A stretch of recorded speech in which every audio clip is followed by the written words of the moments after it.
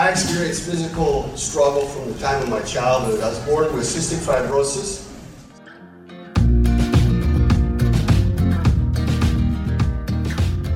Welcome to Connections with Rich and Bobby. Hi, I'm Rich Homeris. And I'm Bobby Hamlin.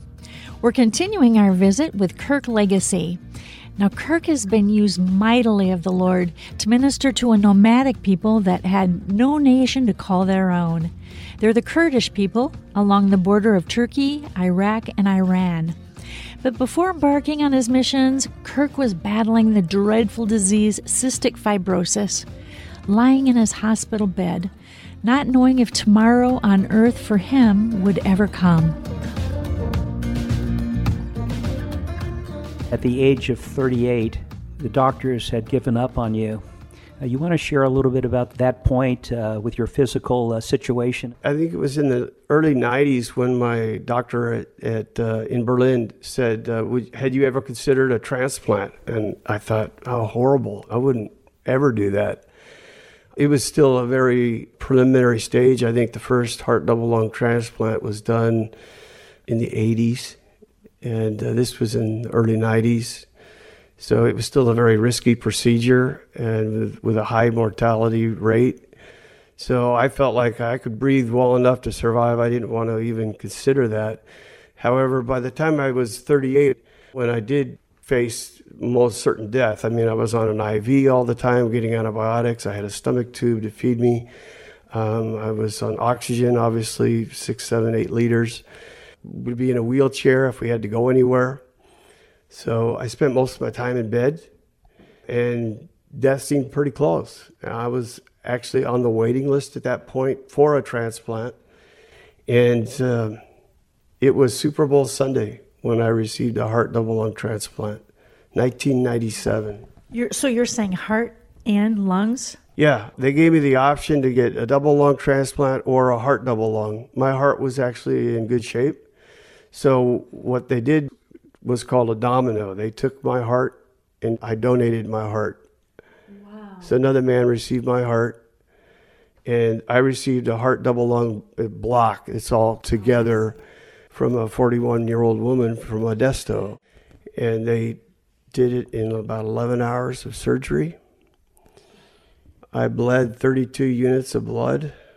Your body holds 6 units. So as fast as it was going in, it was coming out. And after 10 and a half hours of surgery, Dr. Bobby Robbins at Stanford said to my wife, I'm sorry, we're losing him. There's nothing else we can do.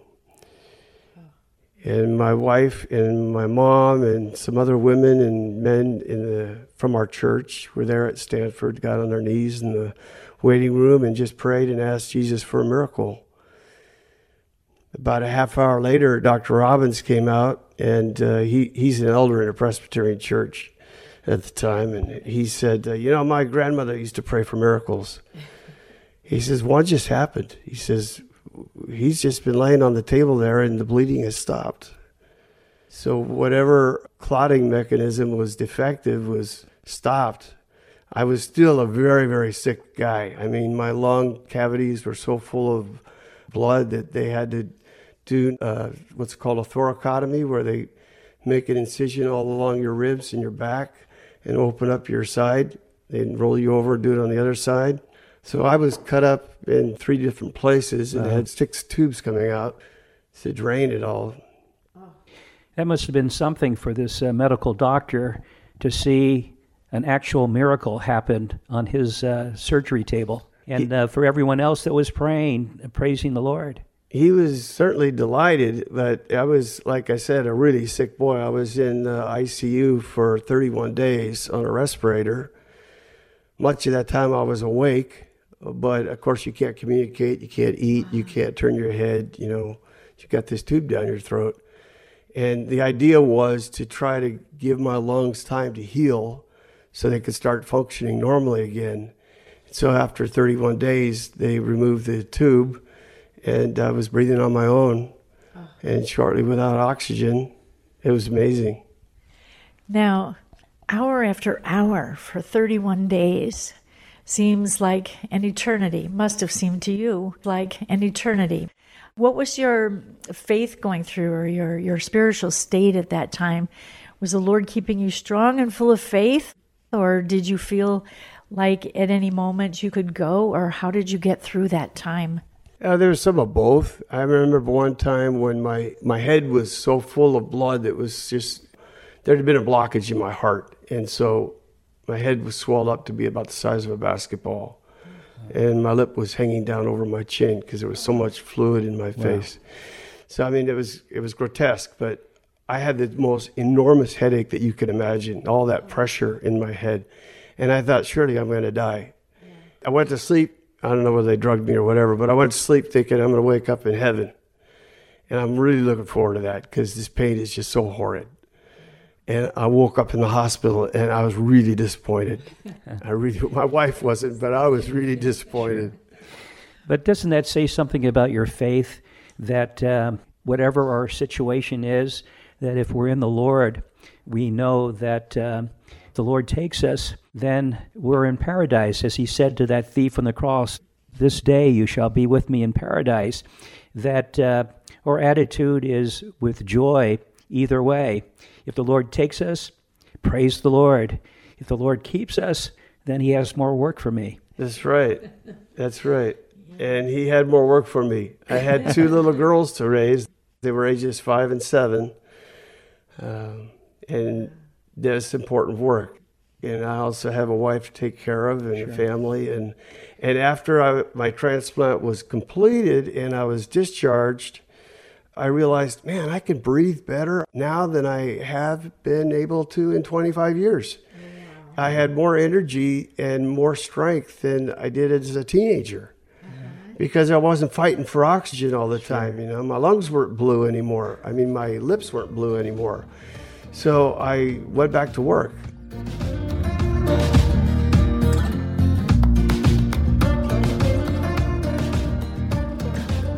Back to work he went.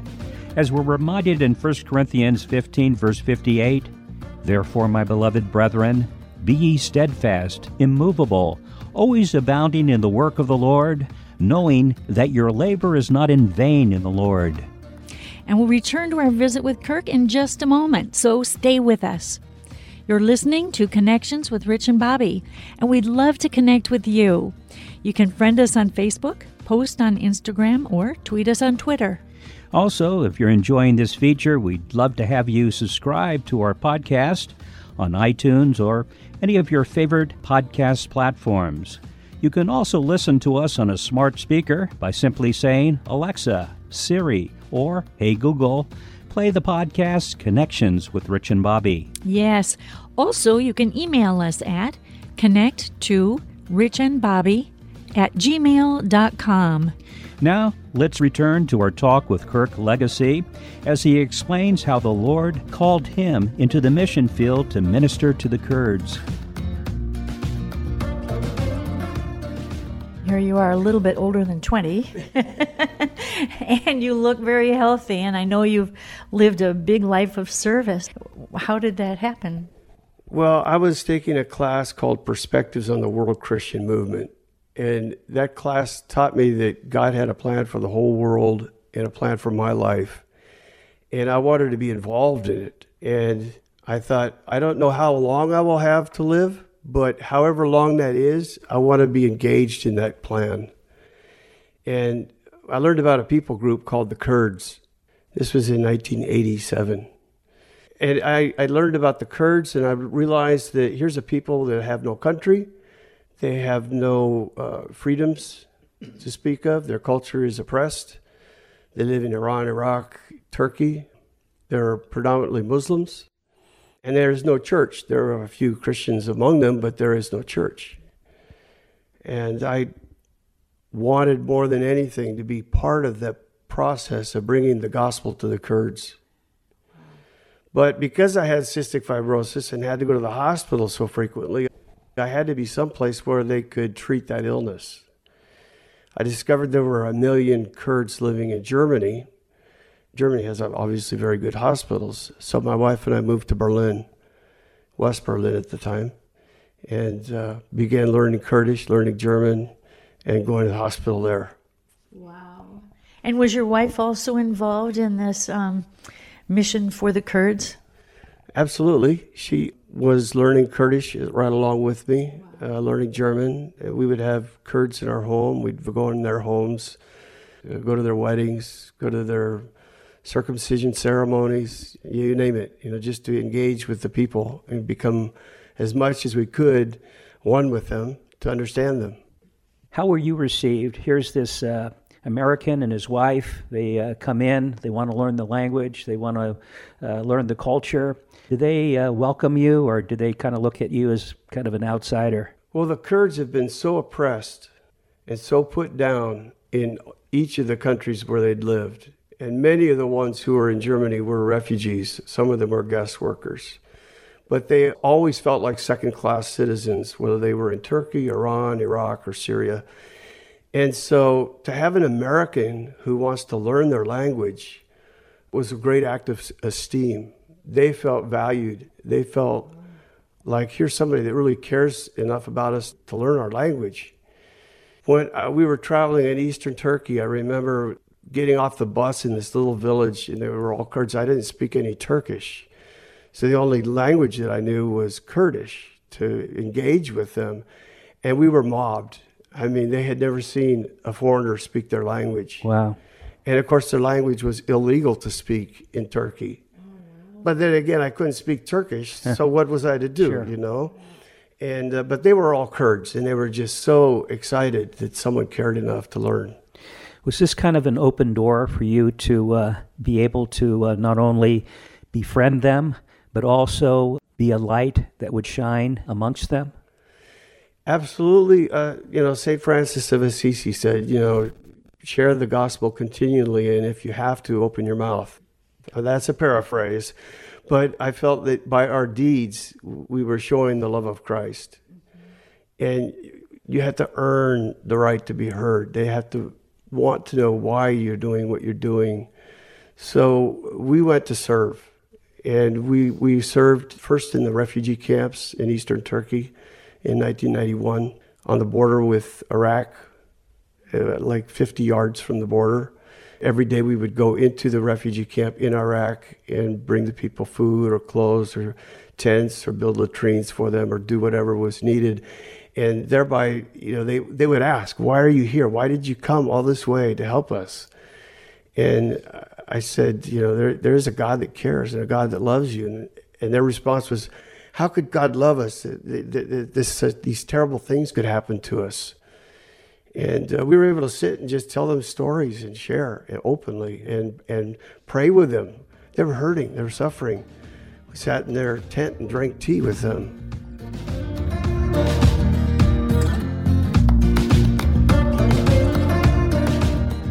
A beautiful example of engaging firsthand as witnesses for Christ is described in Isaiah 43, verse 10. You are my witnesses, says the Lord, and my servant whom I have chosen. And on our next podcast, we'll continue hearing from Kirk and his outreach to the Kurds.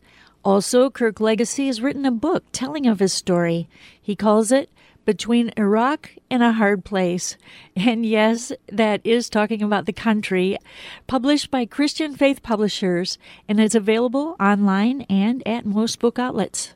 And if you're enjoying this feature, we'd love to have you subscribe to our podcast, Connections with Rich and Bobby. It would be so nice having you tune in regularly and invite others to listen as well. Yes. You can also listen to us on a smart speaker. You simply say, Alexa, Siri, or Hey Google, play the podcast, Connections with Rich and Bobby. Then you may join us on social media also on Instagram, Twitter, and Facebook. If you have any questions or comments, you may email us at connect2, that's the number 2, Rich and Bobby spelt with an I, at gmail.com. This is Connections, connecting with one another, as Romans 1 verse 12 says, that we may be mutually encouraged by each other's faith, both yours and mine. So thank you for listening, and remember, tell others and spread the word. And don't miss the rest of the story. Join us again next time on Connections with Rich and Bobby.